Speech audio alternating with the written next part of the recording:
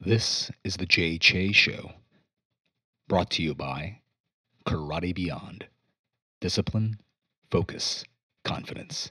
KarateBeyond.com. Let's begin. Jay Che Show, episode 73 or 4. I keep messing up that. Anyway, welcome to the show, Erica and Salsa John Ebanks.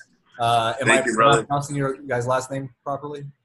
Yeah, Ebanks, that works. Yeah. Okay. So thank you guys for coming on. I'm going to raise the volume here on my end. Thank you for having us. I appreciate you thinking about it. So you guys caught my attention because one of the guys at Fabio's said that you guys were traveling medical professionals or nurses. And I was like, traveling nurses? I'm like, I didn't understand what that was. And then fast forward to now, I think, Erica, I followed your Instagram feed and you had a photo of you in a hallway at a hospital with the full safety gear on. And I was like, whoa. And I think you were like in Chicago or Colorado. I can't remember where that photo exactly was taken. So it was like instantly, I was like, oh my goodness, this is someone on the front lines. Mm-hmm. That's being at firsthand accounts of the nastiness that this thing can do to people.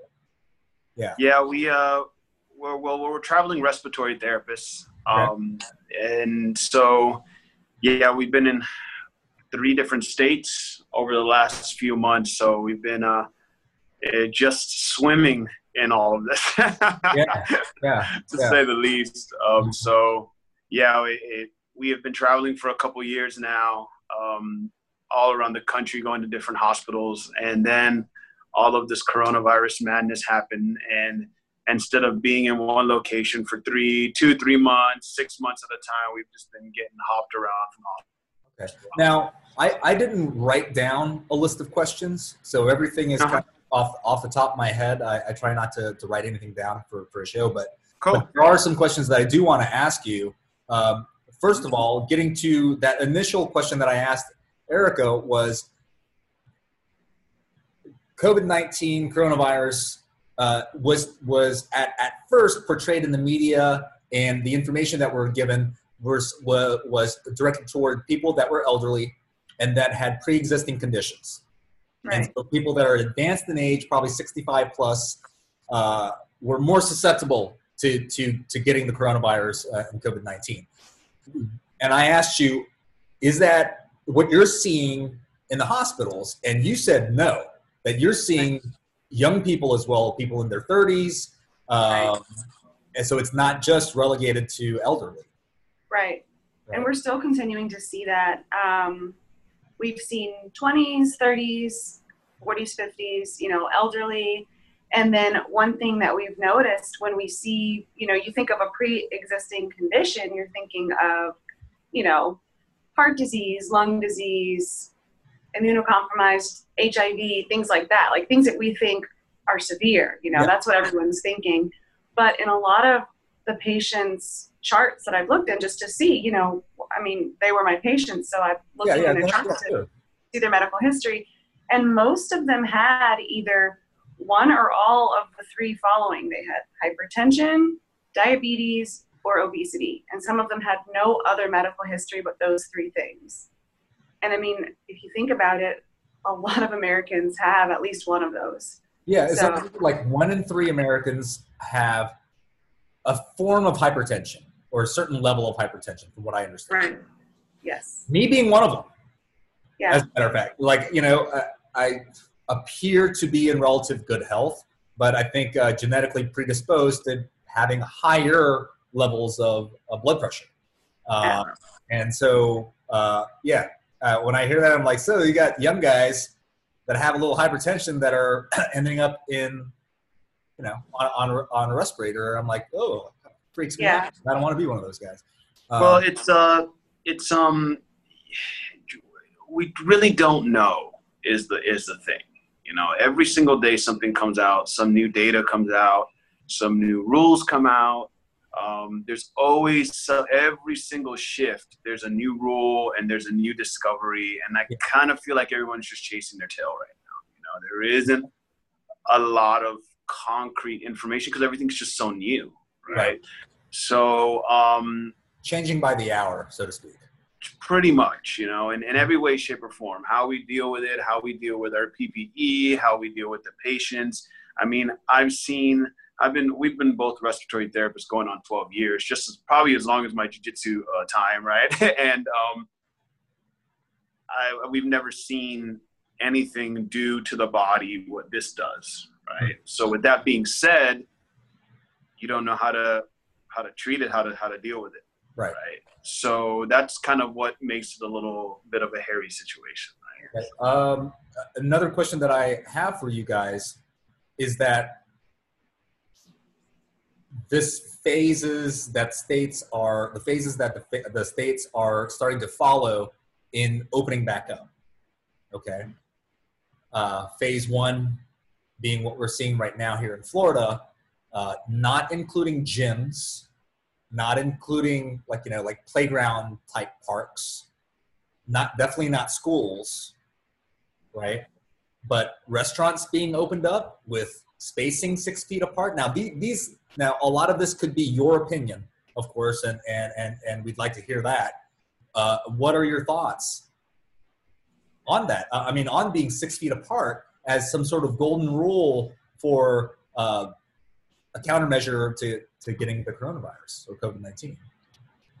I think that there's a lot of misinformation out there about, you know, sometimes you get online and you'll see, you know, you're going to catch it from this, you're going to catch it, it's in the air, or it's going to, you know, you touch something, you're going to catch coronavirus, so on and so forth. And, you know, from what we see, it's a droplet, which means, you know, just like any cold or flu, you touch it, you stick your hands in your mouth, or you stick your hands in your nose, and that's your higher risk level of being able to contract any type of sickness, right? Yeah. Coughing, sneezing, you know, if someone is sick, then you are now a lot more susceptible to catching that from somebody. Okay. But like I said, everything changes every day. So to actually sit down and say that something is that 100% it would be irresponsible of me to say that. Right. It seems like a shot in the dark. The whole 6 feet separation rule. It's definitely a shot in the dark. But and this is strictly opinions, obviously. Yeah, go ahead. Opinions, yeah. My opinion is that, you know, I think social distancing works. I just don't feel like enough people are committed towards that plan, or committed towards that whole full-on, you know, let's all get together and have the same plan and same thought process to combat this. You got 50% going out and doing what they want. You got 25% staying at home. You got another percent doing this and that. So it doesn't seem to work unless everybody's on board. And let's face it, this is America. We have freedom. We can do what we want, right? Yeah. So, I mean, I think when you look at the studies in Sweden, you see that their death percentage is double America in a much smaller country, right? You know, a population to deaths. Yeah. But they're still living their lives. Their economy is still going. They're still, I kind of feel like part of that is irresponsible for me to say, because that's a lot of people dying, right? But okay, let's back it up then. So Sweden, as many of us know, did not adhere strictly to the way of the United States and many other countries did so far as social distancing was concerned. They kind of did social distancing in terms of people that were more at risk. Those people stay home. Everyone that's not really at risk, according to the parameters that we stated before, they're able to lead relatively normal lives, you know, with the caveat of having some social distancing norms included in that, right. You know, freedom of moving about. Yes, correct? they did what's called herd immunity is pretty much Okay. what they say. And like I said, I don't really know what I feel about that either, right? Because now your percentages of people having contact with this virus, the amount of deaths are a lot higher. And then when you start dropping that same amount of percentage in an American population, which is so much greater, you're talking about millions of people being sick, potentially hundreds of thousands of people being in a hospital, which is going to overrun the healthcare system. Okay, which ultimately you don't have enough nurses, you don't have enough respiratory therapists, you don't have enough doctors. And what a lot of people don't realize is that this is an ICU heavy issue. Okay? Most of the patients that we have are in the ICU. Right now in America, the ERs are completely empty.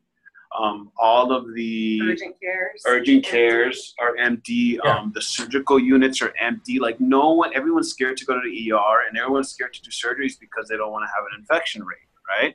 So all of this is ICU heavy, and what most people don't understand is that the majority of the medical field is not ICU trained. Yeah.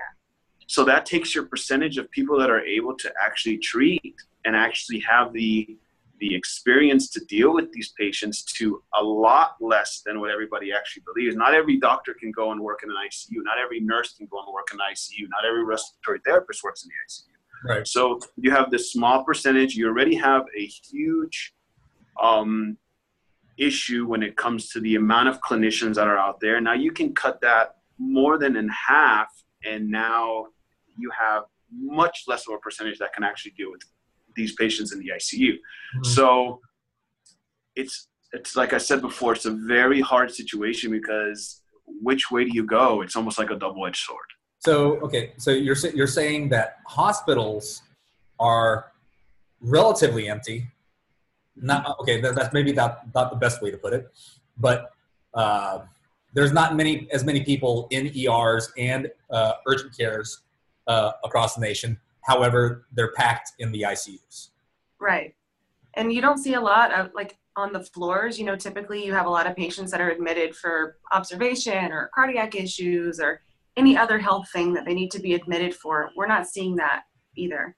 Mm-hmm. We're seeing the ones that are admitted are usually rule out COVID because they want to watch them, or positive and they're watching them because their symptoms are too severe to leave at home, or they're in the ICU. And once they're in the ICU, they're pretty much on ventilators, the ones that are in the ICU, from what we've experienced. So, yeah. Drug therapies. So President Trump, of course, made headlines again with touting certain medication. I think it was hydrocortisone or hydroxychloroquine. Yeah. Okay. Something like that. And so there's that out, and then there's another one that begins with an R, Remdesivir. Okay. What are your guys' thoughts on those two therapies? And have you had to administer any of those, or are you guys strictly on ventilators and of the like? Well, our role is ventilator management. Okay. I feel like I've seen a lot of irresponsibility when it comes to clinicians who are talking outside of their scope, saying something works or something doesn't work. Okay. You have a lot of people, a lot of nurses out there putting out articles and putting out interviews on managing a ventilator. Nurses don't manage ventilators, right? It's just like if I sat here and I started talking about hanging drips or running an ECMO machine. I'm not a nurse. That's outside of my field. Okay. These medications are administered by ICU physicians, pulmonologists, the whole nine. Once again, it goes back to just the unknown. You hear that you are getting, plasma administered. You hear that the different drugs are being administered. And in my opinion, I don't see any change when it comes to like we've found a miracle drug or anything like that. I don't think that as respiratory therapists, we have the responsibility to kind of say this is what we've seen, but when it comes to the effects of these drugs, it's just not in our scope to sit there and say, yes, I actually do believe that it works or it doesn't Fair enough. work. Thank you. It's like I said, I think there's a lot of unknown, and I think that everybody is trying to grasp and hold on to a solution that we're just really unsure about right now. I will say that, I have not seen it used a lot in the patients that I've dealt with. I've seen maybe 3 patients roughly in the last 2 hospitals that I've been at that have been treated with it, but it's not a standard of practice. The hydroxychloroquine or the remdesivir, they're not. I think that it's really more clinical trials right now, and it's really to the doctor's discretion from my understanding, but I haven't been seeing it regularly at all. Walk us through, and of course, then this is based on your experience. Walk us through a success story of a person being admitted to the ICU due to respiratory issues associated with COVID-19. Okay. Is there an ideal timeline for you guys? Well, what we've seen with these patients, again, is it's very unknown and it's patient specific. So timeline wise, definitely not your typical timeline for a patient who's intubated and on life support. So we had a patient come in. She was probably in her late 50s, and she was full-blown respiratory distress. We had her intubated on life support. They had to paralyze her to keep her body completely rested. She was in what's called ARDS, or adult respiratory distress syndrome, which is basically, it turns into multi-organ failure. So that's a very severe issue. We see that with a lot of patients with really bad pneumonia. So these patients get viral pneumonia. So it's pretty severe. So she was on the ventilator. She was getting what's called ECMO, which actually takes your blood out of your heart and lungs and oxygenates it and puts it back in when your body's not, so it's not able to pump that itself. Right. The machine does it for it. She was on something called nitric oxide, which is a pulmonary artery dilator. So it helps with pulmonary hypertension. She was on everything, the whole 9, the works. We were proning her, where you flip her, turn her from her back to her stomach, which helps relieve pressures and oxygenate better. These are all like really serious, almost last ditch efforts. And that was probably 2 weeks, maybe more. And she actually was able to come off. She was able to go on regular oxygen after that and get sent out of the ICU. So she was a success story. Right. We haven't had many of those, but she was one that it looked like she wasn't going to make it, and she did. On death's door, but she pulled through. Exactly. Right. Exactly. It's just this moves so fast is the problem. I have had patients where I've walked in and I'm having a conversation just like we are. Yeah. And, I think one of the biggest issues that a lot of these patients have is that they're sitting in their room with COVID, getting max oxygen, still completely with it, knowing that they're circling the drain, and they're sitting there watching the news, right? They're sitting there watching the news about coronavirus and how horrible it is. I actually had one patient, I walked up and I sat down, I looked at him and I said, you need to change the channel. You need to stop watching the news. Yeah. He's like, I know, I'm bored, and he's freaking out, and I'm bored, and I want to see what's going on. I'm like, this is not helping you, Long story short, the next day he was on a ventilator on his stomach, full on, unrecognizable. Okay. So it just, in a 24-hour period, it can go from talking to somebody to, them being completely on full-blown life support and ultimately circling the drain until they're, no longer. That's scary. So that's so scary. It's definitely been, we've definitely seen some pretty dark shit over the last few months. Yeah.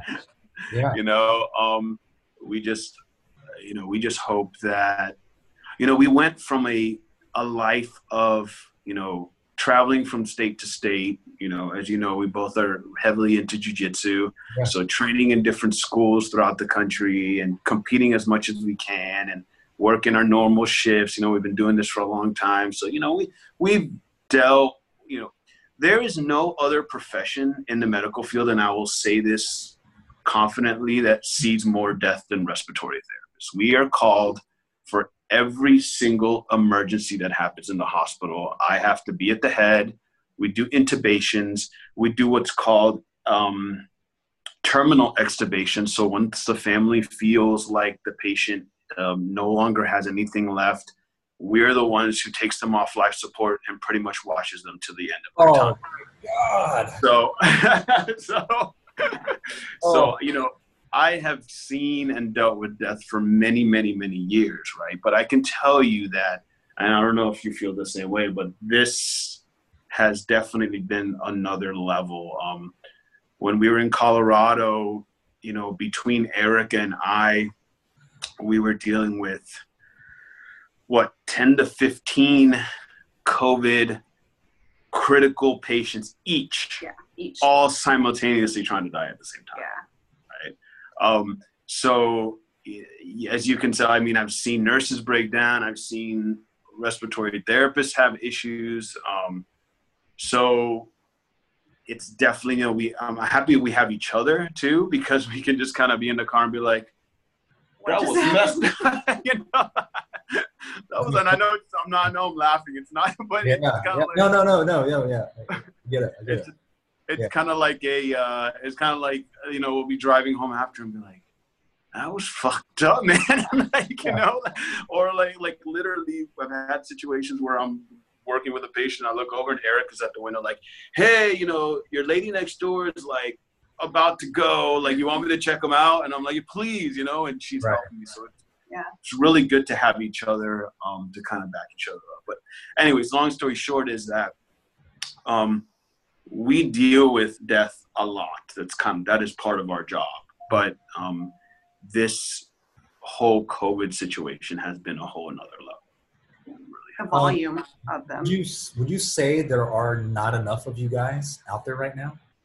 Yes. Absolutely. It's unbelievable. Is there a fast track training process for people that want to be on the front lines helping out in this manner? Well, the problem is for respiratory therapy, it's at least a 2-year program.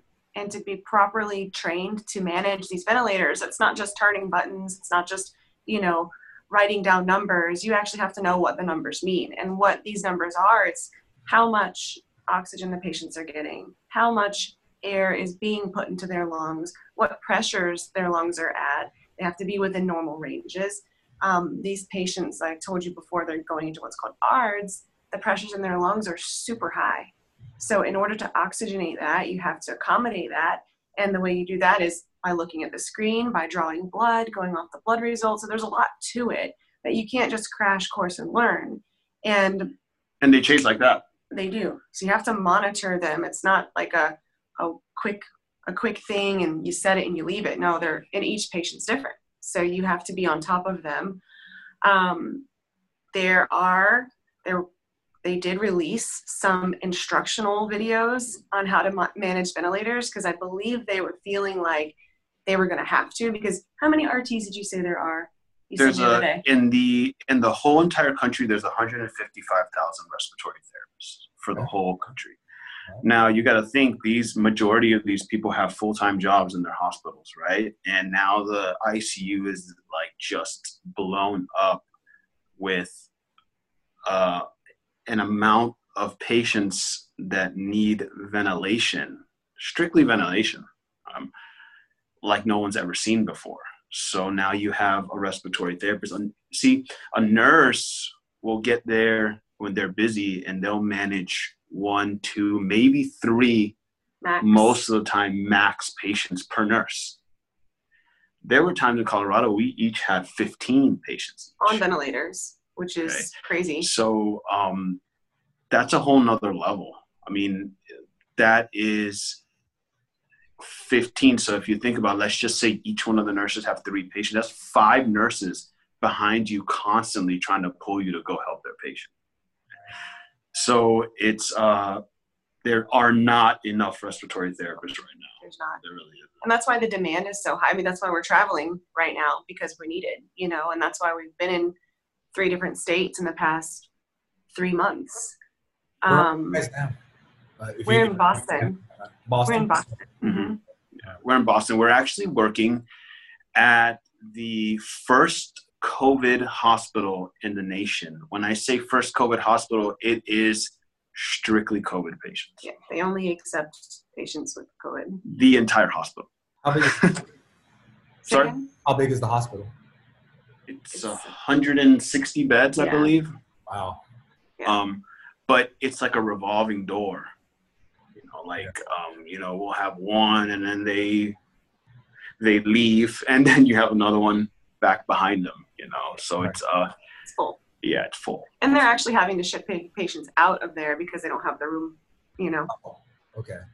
Have you guys had kids? No. I mean, we haven't kids done- I mean, that you've treated?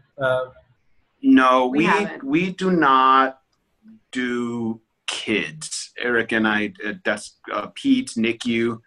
That is a whole nother, just like I was saying, there's people who are trained for ICU. There are respiratory therapists that are trained specifically for neonates and pediatrics and kids, so on and so forth. It's just not an area I've ever been interested in working in. But on the rare side, correct? That kids are getting COVID to the severity that some adults. I mean, pretty rare, would you say? From what I've heard, it is know. rare. I talked to another respiratory therapist that's a traveler there with us, and she came from a children's hospital. And she said they had it, but that's why she's traveling, because the need there wasn't as great. So she moved on. It's not like the adult population. No. The adult population is really what's getting hit hard from what we understand, but I don't really know the kid side of it. Got it. Okay, so getting back to like businesses that and people that are trying to have a sense of normalcy again.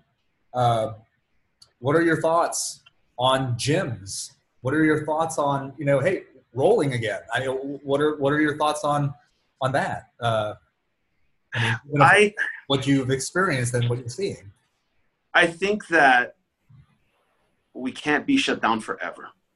Right. We have to have some type of normality again in our lives, right? Just like everyone's just going to have to take personal responsibility of their own safety and the precautions that need to be taken to stay safe.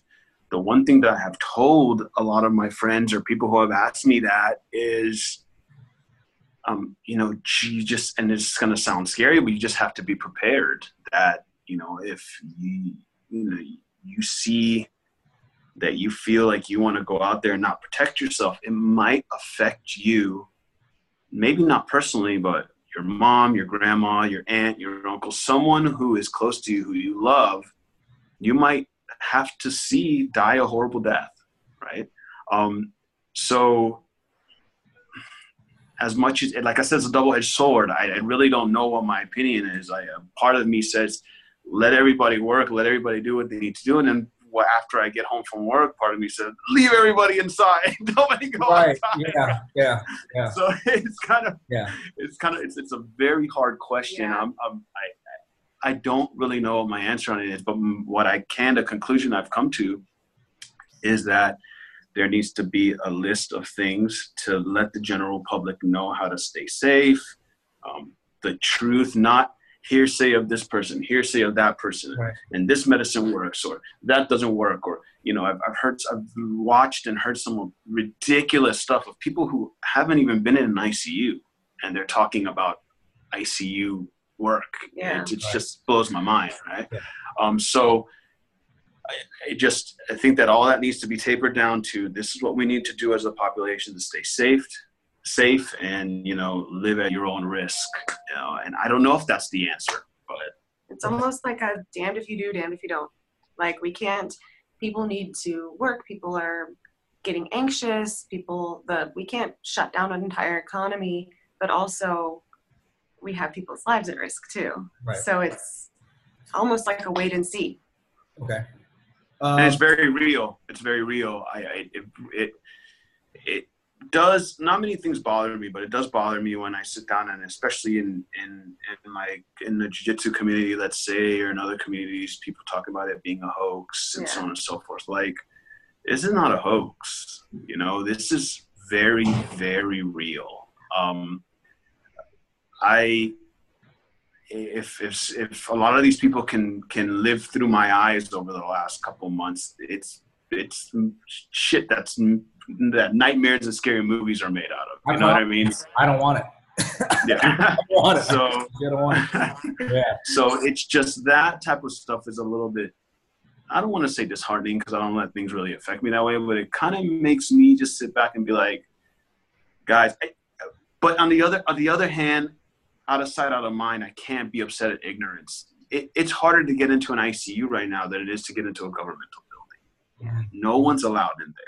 No one's allowed to really see what's going on. Every once in a while, you'll see a newscaster go in and barely touch the surface of an ICU, but they don't really see it. So is it really our fault as people that don't really know? And, you know, already Americans have the underlying don't trust the government, don't trust anybody type of mentality, right? So I can't say that I wouldn't have that same type of feelings if I wasn't dealing with it firsthand. But you know, if anybody does watch it, it is real. It's definitely not a hoax. And, you know, like he said, out of sight, out of mind, a lot of times, you know, if you drive by one of these crazy busy hospitals, it looks like there's nothing happening. There's no cars in the parking lot. There's not a bunch of ambulances rushing in and out because, like he said, it's an ICU thing. You walk into the hospital, you walk into the ER, it's empty.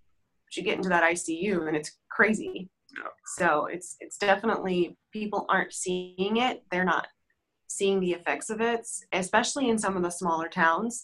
So they're getting anxious, you know, it's not affecting us. Why can't we get out? And I get that too. Totally understand that. But, you know, I think that if we hadn't have done what we did as far as, you know, the lockdown, it definitely would be, people would be seeing it. Yeah, it'd be a lot worse. I think social distancing definitely worked. Yeah. Right. Or you're just getting people away from each other. I mean, it's simple as that, right? Yeah. But there's so much positives. I mean, so much positives. Like, you know, Eric and I will go for a run a little later on. I've never seen so many people exercising. So many people outside exercising. The fact that let's face it, you know, like the majority of humans don't really pay attention to their hygiene as much as they should. Washing their hands, kind of just being aware of things around them, picking stuff off the table and eating them, and you know, all of that's going away. I think people are having just being enlightened of how to be cleaner, how to use hygiene properly, and the fact that so many people get to spend time with their families, and you know, you go out there and, like I said, I go for runs all the time. I'll be honest, I've never seen that many people out. I've never seen so many people riding their bikes. I've never seen so many dads who are working 6-7 days a week, you know, with their children, hanging out, having the time to do things that in our busy society, in our busy time, in our busy life, you know, we have, as humans, as Americans, we have so much on our plate that a lot of the times we kind of set aside the things that maybe are important. That's a double-edged sword on that one.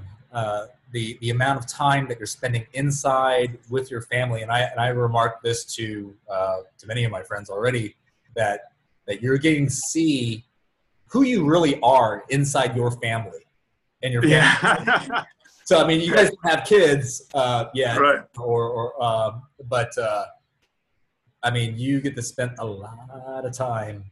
Get to see you for exactly who you are. There's no hiding behind a work, you know, a 40-hour work week.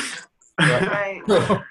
It's funny because we talked about that. We were always like, you're very interested in how that dynamic is because, you know, we don't have kids. We don't have animals. We don't have nothing. You know, I've even heard animals are acting different with people being at home all the time. Oh, yeah. Our dog is like, hey, you're still here? Like, what's going on? Don't you have somewhere to be? Yeah, don't you have to go somewhere? Can you like give me some time on myself? What are you still doing here? I don't get it. Great. Yeah. Okay. You guys have any final thoughts on oh, you know what? There is something that I want to ask you. Antibody test. antibody tests. That's about to roll out, or it has already rolled out here in Florida. And I guess the drug company Roche, R-O-C-H-E, they're about to come out with an even more intense and more accurate, detailed version of the antibody tests. Your guys' thoughts on that? I mean, we've heard for a while that whether this is true or not, that you could have the coronavirus or COVID-19 and then get it again after it escapes your system, after it leaves your system. But then I'm hearing now that that's false. If you've developed antibodies to it, maybe you've been hit with it before and not know it, that you're going to be okay out there, if you will. But doesn't make you, not susceptible to passing it along to other people, of course. But what are your thoughts on the antibody test? Well, I mean, I've heard the same thing, like you said, and it's new. So again, it's going to be one of those wait and sees. I definitely want to get it done because I want to know. I've had really good PPE, thank goodness, in all the hospitals that I've been in. So I've had my mask, my gowns, my gloves, face shield, everything. I haven't been sick, but I do want to know, have I been exposed? Do I have the antibodies? I feel like I probably do, but we're just going to have to see, how it works, because like you said, some people have reported getting it again. Is it mutating like the flu can do? Are we having different strains? You see, I'm opposite. Let me ask you, have you gotten an antibody test to see if you ever had a cold? Have you had an antibody test to see when's the last time you had a flu? I think that this is ultimately everybody's going to have it. Right. Okay. Everybody. There's no escaping the corona. It's just my opinion.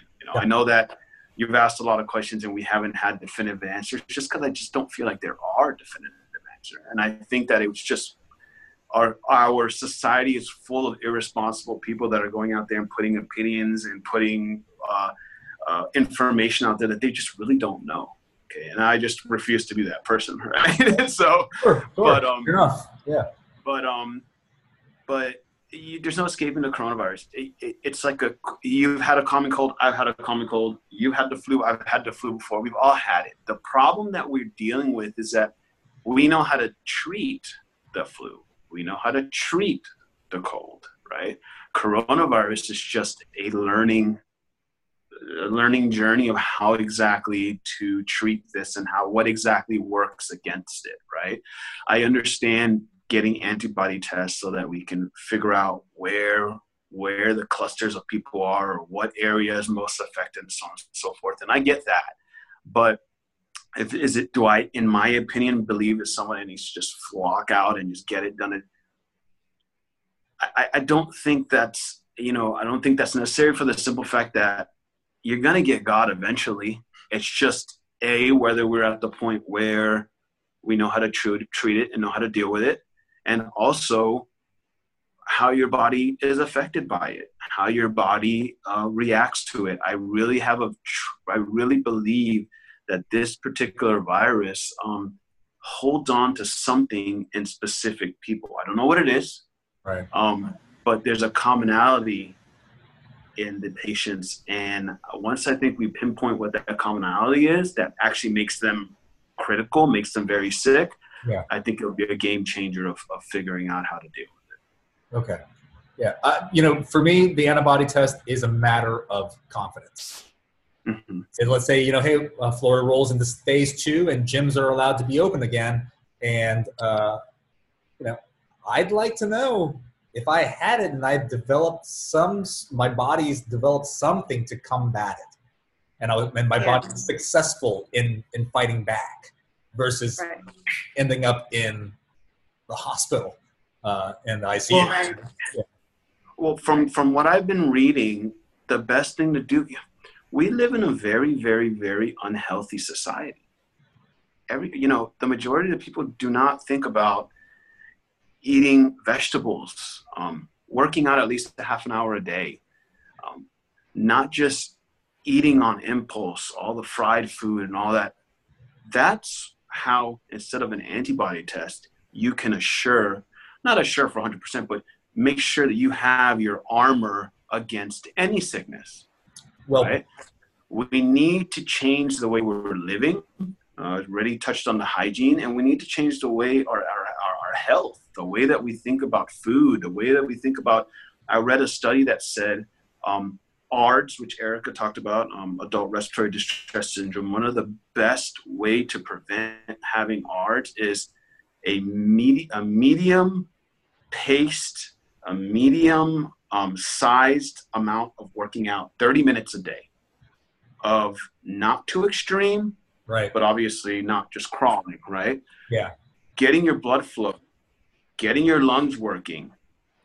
We're doing that now more because we've got nothing else to do but sit at home and shoot, let me go for a run. But that needs to continue to happen in our society.